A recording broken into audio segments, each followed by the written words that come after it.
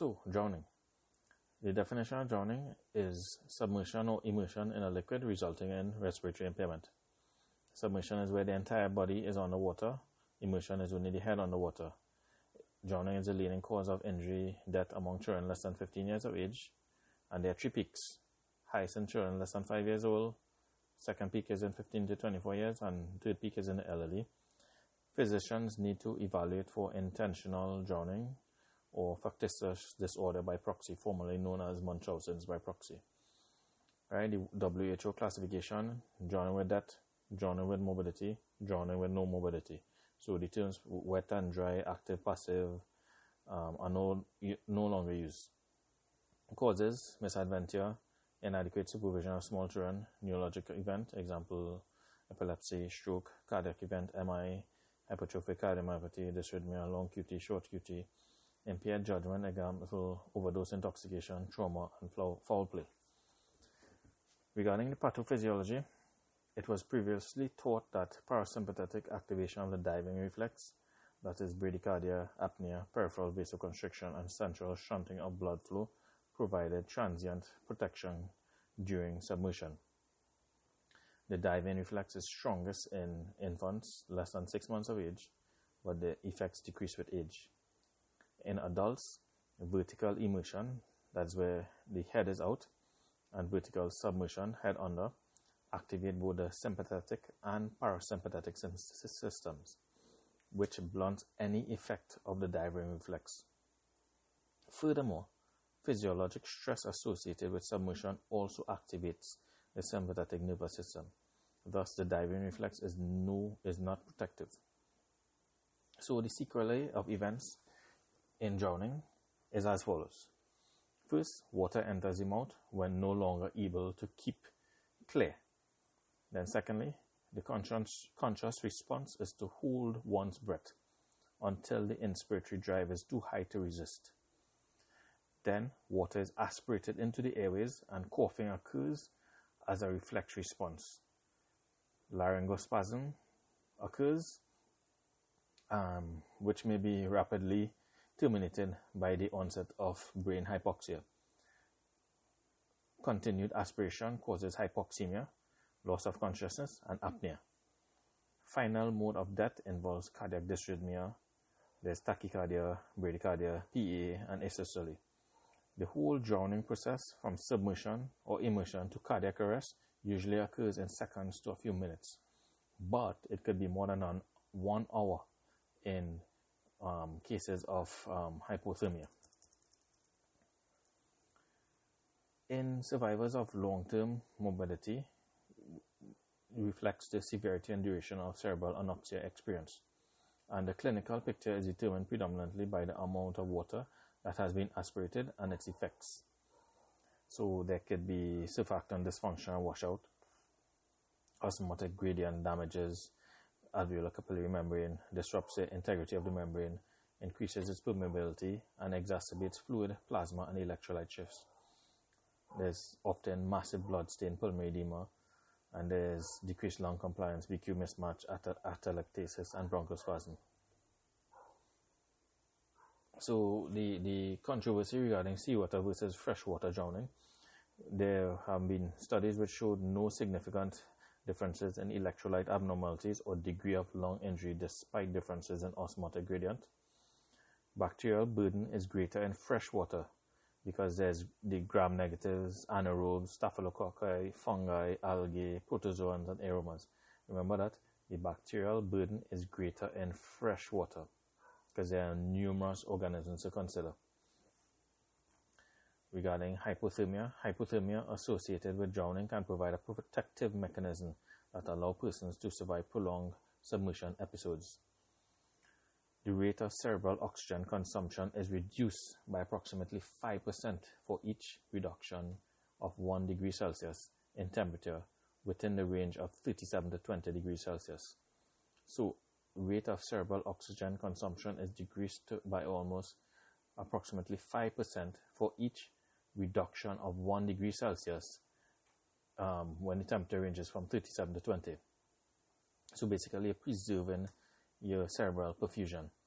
Drowning is often associated with hypothermia, so that In the event of cardiac arrest, continue resuscitative efforts for longer than usual and attempt to normalize the person's core temperature as rapidly as possible before ceasing resuscitative efforts. So injuries associated with the drowning have the spinal cord injuries due to diving into shallow water, significant falls from heights, or boating or personal watercraft mishaps, hypothermia, aspiration, respiratory failure, insufficiency, or distress.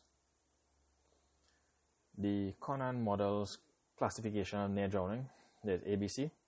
A is awake, the patient is alert, fully conscious. B, blunted, so the patient is upturned, stuporous but arousable, purposeful response to pain, normal respirations. And C, category C, is comatose. Could be further subdivided into C1 to 4.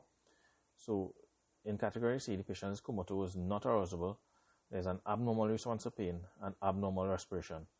So C1, or decorticate, there's a flexor response, patient has changed to respiration. C2, decerebrate, extensor response to pain. There's hypoventilation. C3 is flaccid, no response to pain, apneic or cluster breathing, and C4 is deceased, flaccid, apneic, no detectable circulation. Again, classification, Conan models, classification, near drowning, ABC. Right? So the predictors of poor outcome, there is a scoring system, and it's based on criteria at the scene, in the ED, and in the ICU as well.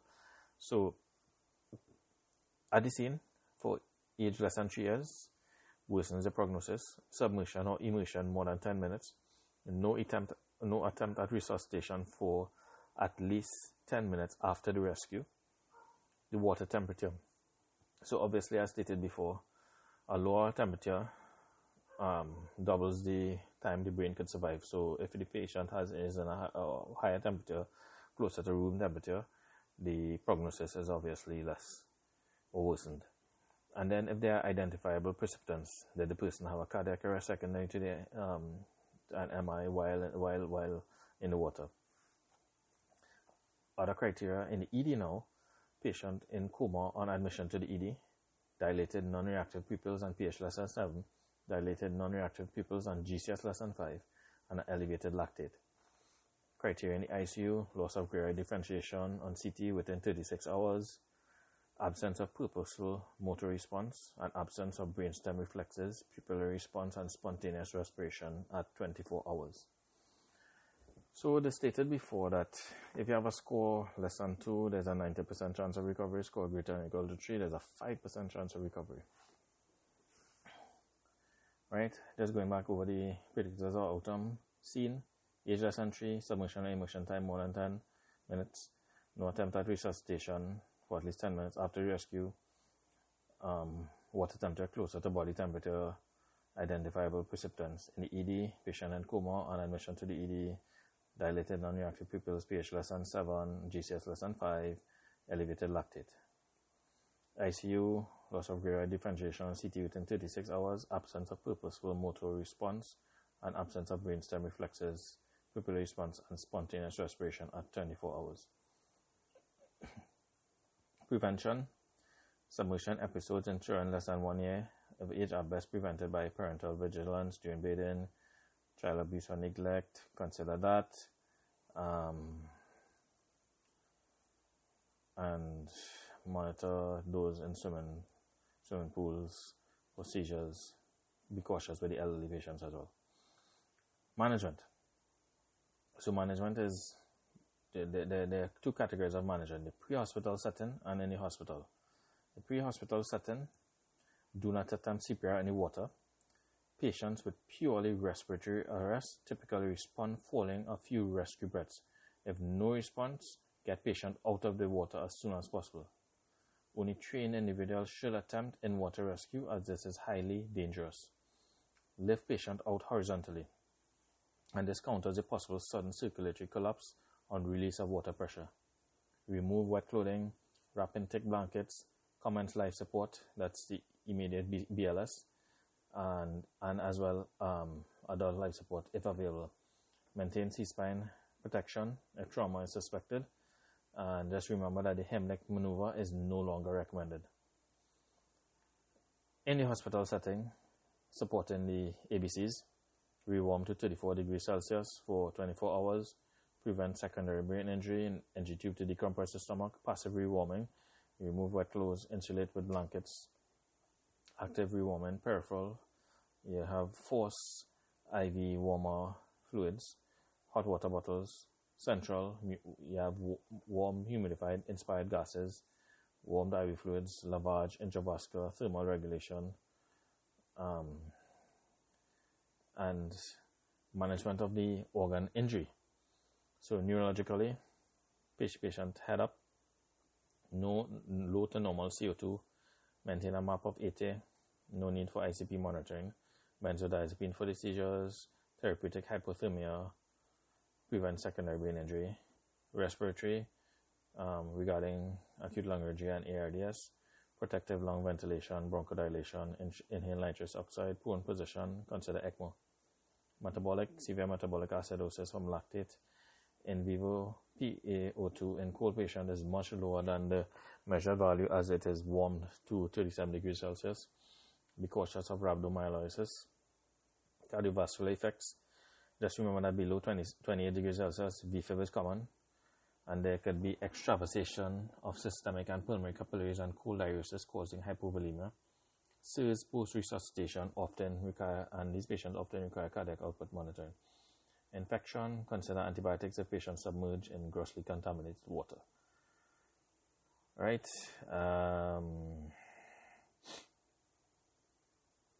So, what I wanted to talk about are the indications for endotracheal intubation. PaO2, less than 60 to 70 millimeters mercury, less than 80 in children, and this is if the patient is on 100% oxygen by face mask. In the alert, cooperative patient, use a trial of BiPAP or CPAP, if available, to provide adequate oxygenation before intubation is performed. Altered level of consciousness and inability to protect airway or handle secretions is another indication for endotracheal intubation. In addition to this, respiratory failure if the patient has a PaCO2 greater than 45 millimeters mercury. So again, PaO2 less than 60 to 70 for adults, less than 80 in children. PaCO2 more than 45, the altered level of consciousness and inability to protect the airway. Alright, so positive and expiratory volume. Intubated victims of submersion injury may require PEEP with mechanical ventilation to maintain adequate oxygenation. PEEP has been shown to improve ventilation patterns in the non-compliant lung in several ways, and these include it provides the standing pressure to improve volume of gas at the end of exhalation, so it increases the functional residual capacity, minimizes atelectasis or alveolar collapse by maintaining pressure above which lungs collapse, decreases intrapulmonary shunting of blood and improves arterial oxygenation, increases intrathoracic pressure, which transmits the applied PEEP to transmural capillary pressure, increases the diameter of both the small and large airways to improve distribution of ventilation. Considerations for extracorporeal membrane oxygenation. Respiratory compromise resulting in lack of response to functional mechanical ventilation or high-frequency ventilation. A reasonable probability of the patient recovering neurological function, and persistent hypothermia from cold water drowning. Again, indications for ECMO. Respiratory compromise resulting from lack of response to endotracheal intubation, and a reasonable probability of the patient recovering neurological function, persistent hypothermia from cold water drowning. Alright, other problems to consider in a drowning patient, that's the complications.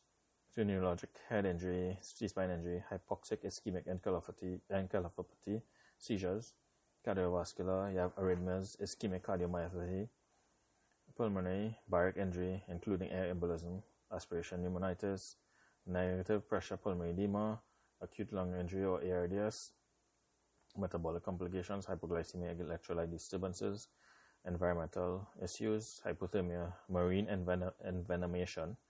Other things to consider: laryngospasm, suicide or homicide, multi-organ dysfunction, and sequelae of underlying causes.